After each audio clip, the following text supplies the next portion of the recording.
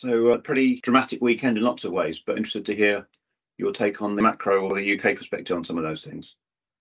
Yeah, obviously horrendous events over the weekend in Israel. Just rolling back a bit, last week's oil market data showed falling gasoline production and rising inventories in the US, implied that gasoline consumption in the US fell by 12 to 13%, which equates to about 1 million barrels of oil a day. So it's substantial demand reduction is the indicator, which is little surprise that the oil price tumbled so sharply during the course of last week. All seems quite a long time ago, given the events of the weekend, which now focus minds back on the supply side of oil.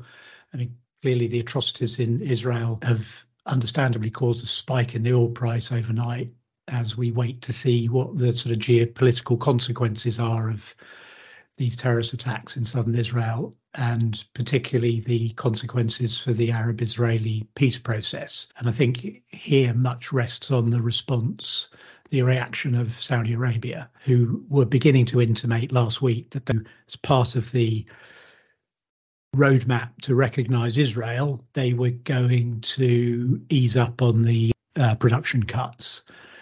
Which clearly would be beneficial to the White House ahead of the election year next year. All that's now, I think, being put on hold. The dollar's gone up, gold has gone up, and the oil price has gone up, and risk assets have gone down. That's basically the playbook of where we are for today and probably the next few days. On the macro front this week, we've got FOMC minutes on Wednesday and US inflation data on Thursday, and we've got Chinese trade data on Friday. So quite a mix. I think the world is basically holding its breath right now as the US sending aircraft carriers into the Med. Energean, which is a UK mid-cap oil producer or sort of offshore Israel oil producer, despite what's going on to its underlying commodity markets, the share price is down 14% today because it's right in could potentially become collateral damage in all this. So there's lots going on, but they're my initial thoughts.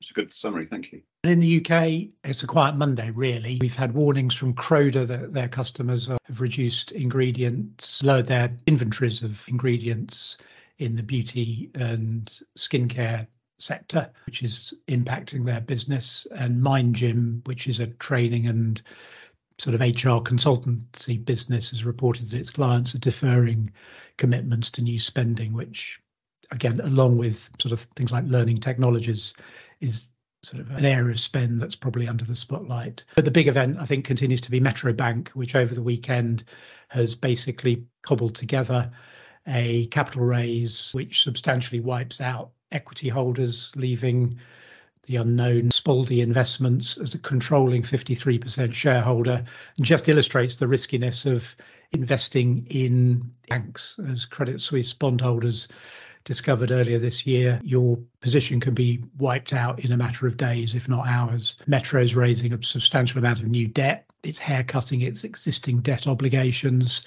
in quite a complex restructuring, which ultimately was necessitated by the PRA's refusal to allow Metro to implement its own proprietary risk control of its mortgage assets. Some of these new bonds it's issuing are going to carry a 12% coupon, and Metro still has to dispose of £3 billion worth of its UK mortgage book. While these things have steadied the ship in terms of the existence of Metro, and the shares are up strongly this morning on the back of this rescue, it's still got to grow itself out of this position.